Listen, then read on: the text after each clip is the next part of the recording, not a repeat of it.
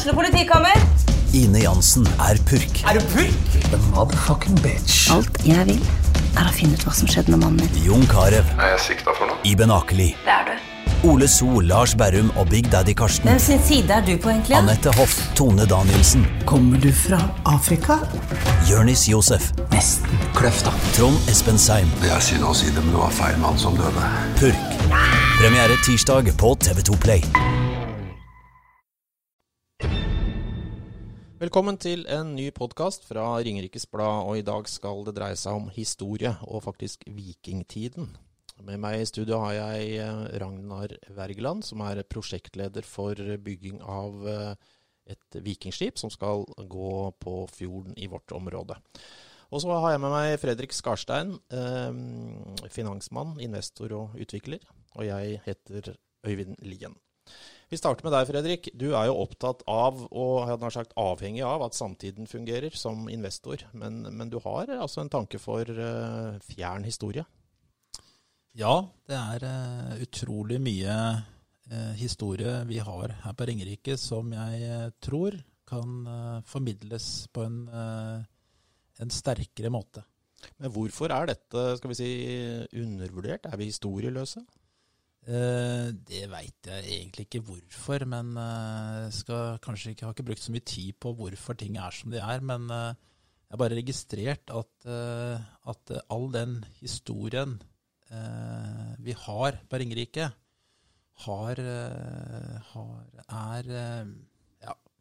kanskje litt drøyt å si underkommunisert, men i hvert fall det veldig stort potensial for å vise hvem vi og hvor rik kulturhistorie vi har her på Ringerike.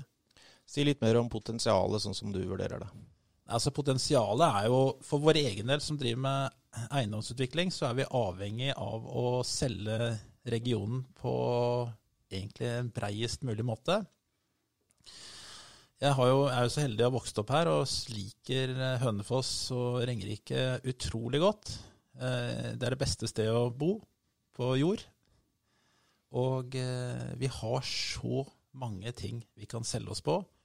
Vi har et fantastisk landskap, vi har turverdier, vi har veldig store kvaliteter i naturen, utrolig bra folk. Liker det samfunnet vi lever i, hvor det en sånn blanding mellom bygdefolk og byfolk. I sånne kombinasjoner så skapes det veldig mye gode relasjoner, synes jeg.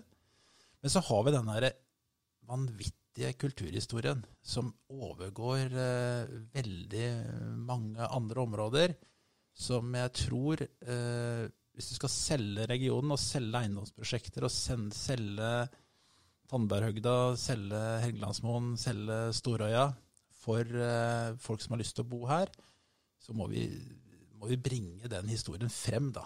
Men dette har vi, dette vi stolt av. Men nå hører jeg finansmannen. Det kommersielt dette her. Ja, altså, det blir jo litt kommersielt også, fordi at vi har snakket her i regionen veldig lenge om hva vi skal selge og på hvilken måte, og jeg tror dette det sterkeste budskapet vi kan gi, for det får så stor oppmerksomhet, disse kongene og vikingetida i Norge og i verden, at potensialet må være enormt stort for alle som driver med næring her oppe. Ragnar Wergeland, du prosjektleder for bygging av dette skipet som vi kommer litt tilbake til gjennom Hardråde Vikingskipforening. Du har faktisk tenkt å løfte denne historien og gjøre noe helt konkret med det, du? Ja, for det første så jeg helt enig med Fredrik at historien Ringerike totalt underkommunisert. Det lokalt lite kunnskap om en enorm mengde historiske momenter, elementer, personer, og særlig vikingetiden. Vi ønsker å lage vikingskipet, vel, selvfølgelig fordi det en staselig sak å ha, men primært fordi det skal være en arena for formidling. Vi ønsker å skape et sted hvor vi formidler historie til barn og unge i alle aldre, sånn at de virkelig husker det. Men hvordan oppstår en idé om å lage et skip som skal gå på fjorden i 2023? Ja, egentlig så det jo Jørgen Moe sin feil alt sammen. Ringerike utvikling, altså. Ja, vi diskuterte historisk turisme på Ringerike, mangel på sådan og hva vi har å fare med, og mangel på gode steder å vise det frem. Altså, vi har jo selvfølgelig Veien kulturminnepark, som skriver seg fra 1000 år tidligere, men han kom med en kommentar, en liten sånn bisetning, hva med et vikingskip på Tyrifjorden? Det måtte være noe å ha. Men du var jo åpenbart ikke vond å be da. Nei, jeg har jo bakgrunn fra tilsvarende prosjekter i Vestfold i Tønsberg, hvor vi har bygget 3 vikingskip. De skal begynne på 4. nå, og vi har all mulig støtte. Jeg må fornevne Oseberg Vikinger, som gir oss enormt god støtte på alt det faglige, på det sosiale, på alle feil man kan gjøre i sånn prosjekt, og alle ting man bør gjøre riktig. Litt mer om denne båten, for jeg skjønner det er ikke bare for å lage en kjøl og noe å flytte på. Dere skal gå inn i historien og få det inn i skolen, har jeg skjønt. Ja, vi skal legge dette inn i prosjektet, inn i programmet, den kulturelle skolesekken, sånn at vi knytter oss til et klassetrinn for alle Ringerike Hole-skolene, og gjerne videre enn det også, hvor vi skal formidle dette gjennom en dagsopplegg, hvor de kan prøve håndverk, oppleve lys, lyd og lukt av hvordan et vikingskip blir til, og hvordan det seiles når vi kommer så langt. Og ønsker å trekke inn den større historien. Dette fort gjort å fokusere på eik og jernagler, men vi skal formidle den brede vikinghistorietiden for Ringerike. Jeg regner med at det lokale skoleverket tar imot dette med åpne armer? Ja, det gjør de, absolutt. Vi har laget et program som det er kulturavdelingene i kommunene som administrerer, og de sier at dette vil de bruke. Disse 4 kongene, får de uinnvidde. Hva var det med disse som levde på en tid for over 1000 år siden, i en periode på en 200-300 år? Ja, altså Halvdan Svarte er den som innleder kjennskap til Ringerike i sagaene. Og han står på egne bein. Han forteller en vesentlig epoke i historien. Han er da far til hårfagre som samler rike.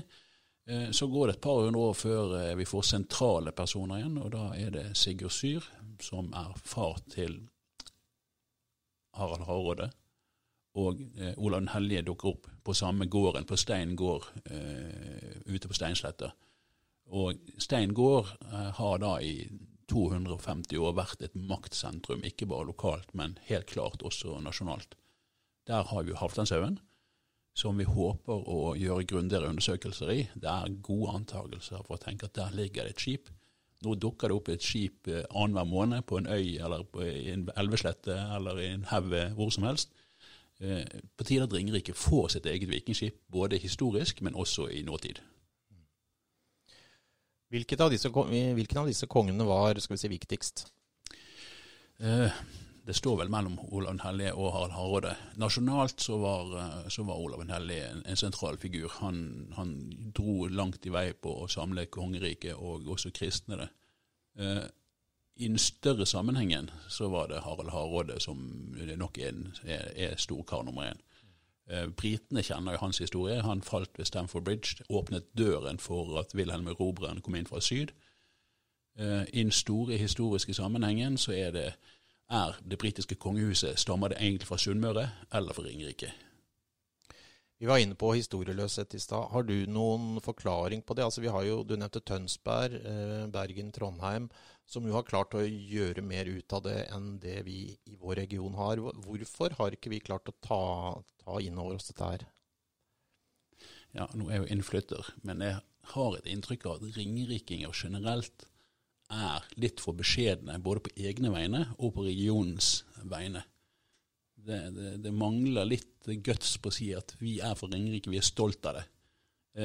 Vi litt sånn nærhet til det meste. Vi nær til Gardermoen, nær til Oslo, nær til resten av Østlandet.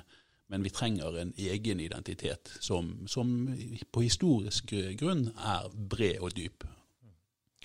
Det bygges altså en båt, og Fredrik, du med på spleiselaget. Du har tro på dette, du? Absolutt. Jeg må innrømme at jeg traff Ragnar Wergeland Ragnar den frimodige her på Ringerikskonferansen for noen år siden, og han babla i vei om et eller annet skip. Jeg skjønte ingenting hva han pratet om. Så tenkte jeg at det der høres veldig vidløftig ut og fullstendig urealistisk ut. Men så følte jeg litt med i prosessen, og så ser at det samles kraftfolk, damer og menn, slutter opp om denne ideen, og ser plutselig at her kan det faktisk skje noe. Og så oppdager jeg også at de hadde dette overordnede blikket på det. Det var ikke bare dette skipet, det var flere ting.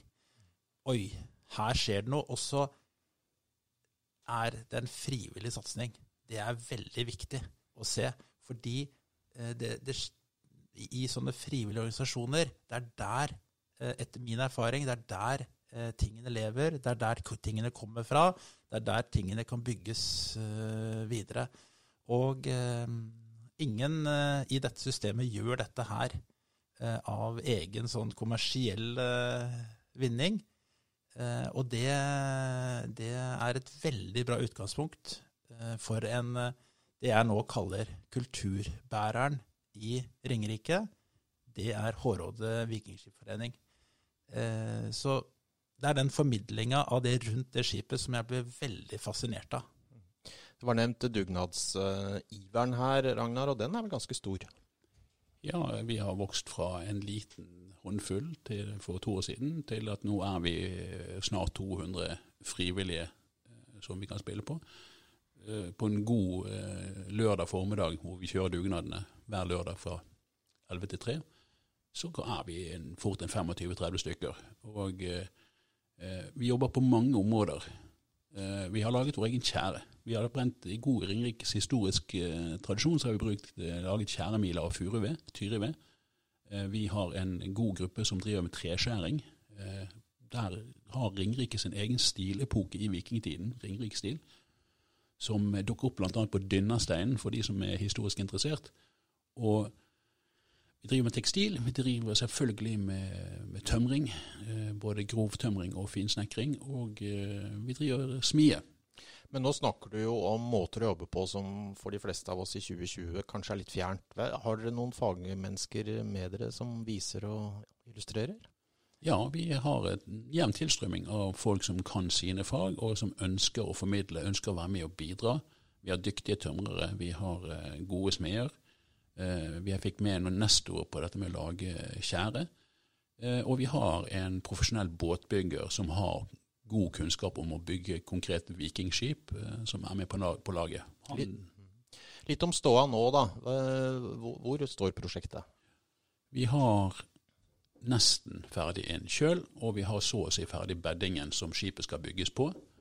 Vi har en del materialer liggende klar til bruk. Vi har fått jern i hus til å smi 3000 nagler av, og vi har det første store lasset med eik på bestilling i Danmark, og det, om det kommer om 2 uker eller 2 måneder, man skulle si, men det underveis, og det har vi penger til. Når begynner vi å se det som skal være over vannlinja da? Over vannlinja det nok et års tid til, men vi håper å ta den del av skroget som under vannlinjen, som den viktigste biten i et skip. Den satser vi på at vi skal være godt på vei med innen årsskiftet. Litt tilbake til de som sponser totalbudsjettet for denne båten. I kroner og øre det 7,5 millioner vi snakker om.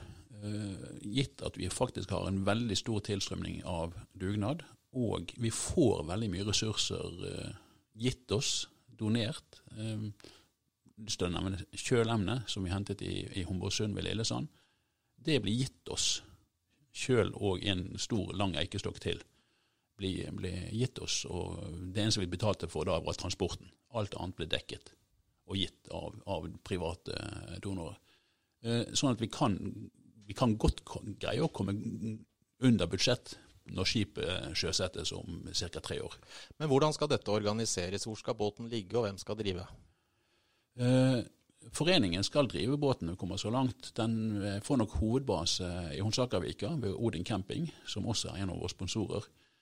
Utløpet av Storelva ut i Tyrifjorden, det et praktisk flott sted å ha skipet. Der er det tilrettelagt. Der får vi et vinteropplag for skipet. Der skal vi lage et miljø rundt det hele. Den vil bli drevet på frivillig basis, men vi kommer nok til å måtte ha kanskje 2, avhengig av hvor stor omsetningen blir, som er profesjonelt ansatt for å drifte skipet, hyre inn, booke seilaser, lage eventer og så videre. Fredrik, ser du for deg faste turer som kan markedsføres over hele Norden? Helt klart. Jeg ser for meg at det bygges mer konkrete ting og mer kunnskap for å kunne selge igjen denne regionen. Så absolutt, det er jo en kjempemulighet for folk å komme seg inn i den modusen. Som det er nærmet seg den modusen, hvordan vikingetida var, å bare sitte i et vikingskip. Jeg har selv gjort det nede i Tønsberg. Det er mektig. Du skal være med på første turen, sikkert? Ja, det håper jeg vi får se da. Ja, det tror jeg kan si ja til. Ja, du lover det her nå. Ja. Når det gjelder opplæring og innlæring, da, så over noen år så vil jo disse skoleelevene ta med seg mye kunnskap. Så det er på en måte ikke å knipse og få inn denne lærdommen, men du har tro på at det skal fungere, Ragnar? Ja, vi samarbeider med skoleverket. Vi er også i startfasen med å samarbeide knyttet til en rekke forskjellige ungdomsorganisasjoner og lag, sånn at vi skal ha et aktivt ungdomsmiljø i dette, hvor poenget er å lære mestring, det å mestre et vikingskip, men det å også lage alt mulig innenfor tradisjonshåndverk, og lage et godt miljø, og der er vi godt i gang. Uten å skryte for mye selv, så synes jeg vi har et veldig godt miljø i foreningen og på byggeplassen. Folk er velkomne der. Har man lyst til å være med, så er det bare å bli med. Det er helt åpen for alle. Vil la det være en utfordring, en oppfordring til at man kan ta kontakt med deg? Ja, en åpen invitasjon. Ta kontakt med meg eller en av oss i styret, eller bare kom på byggeplassen mellom 11 og 3 på lørdager. Da blir du tatt imot, da får du en kopp med godt å drikke, og så får du utpekt hva du selv ønsker å drive med, om det er smie eller tekstil eller tømring. Så er det bare å gå i gang. Jeg var og besøkte dere på denne plassen forleden, og dere har en god tone, og det sosiale er viktig, har jeg skjønt. Absolutt. Det er en viktig faktor. Da tror jeg vi lar det bli med det i denne omgang. Vi skal snakke mer om vikingskipet åpenbart i årene som kommer. Med meg i studio har jeg hatt Fredrik Skarstein og Ragnar Wergeland, og mitt navn er Øyvind Lien. Du har altså lyttet til en podcast fra Ringerikes Blad.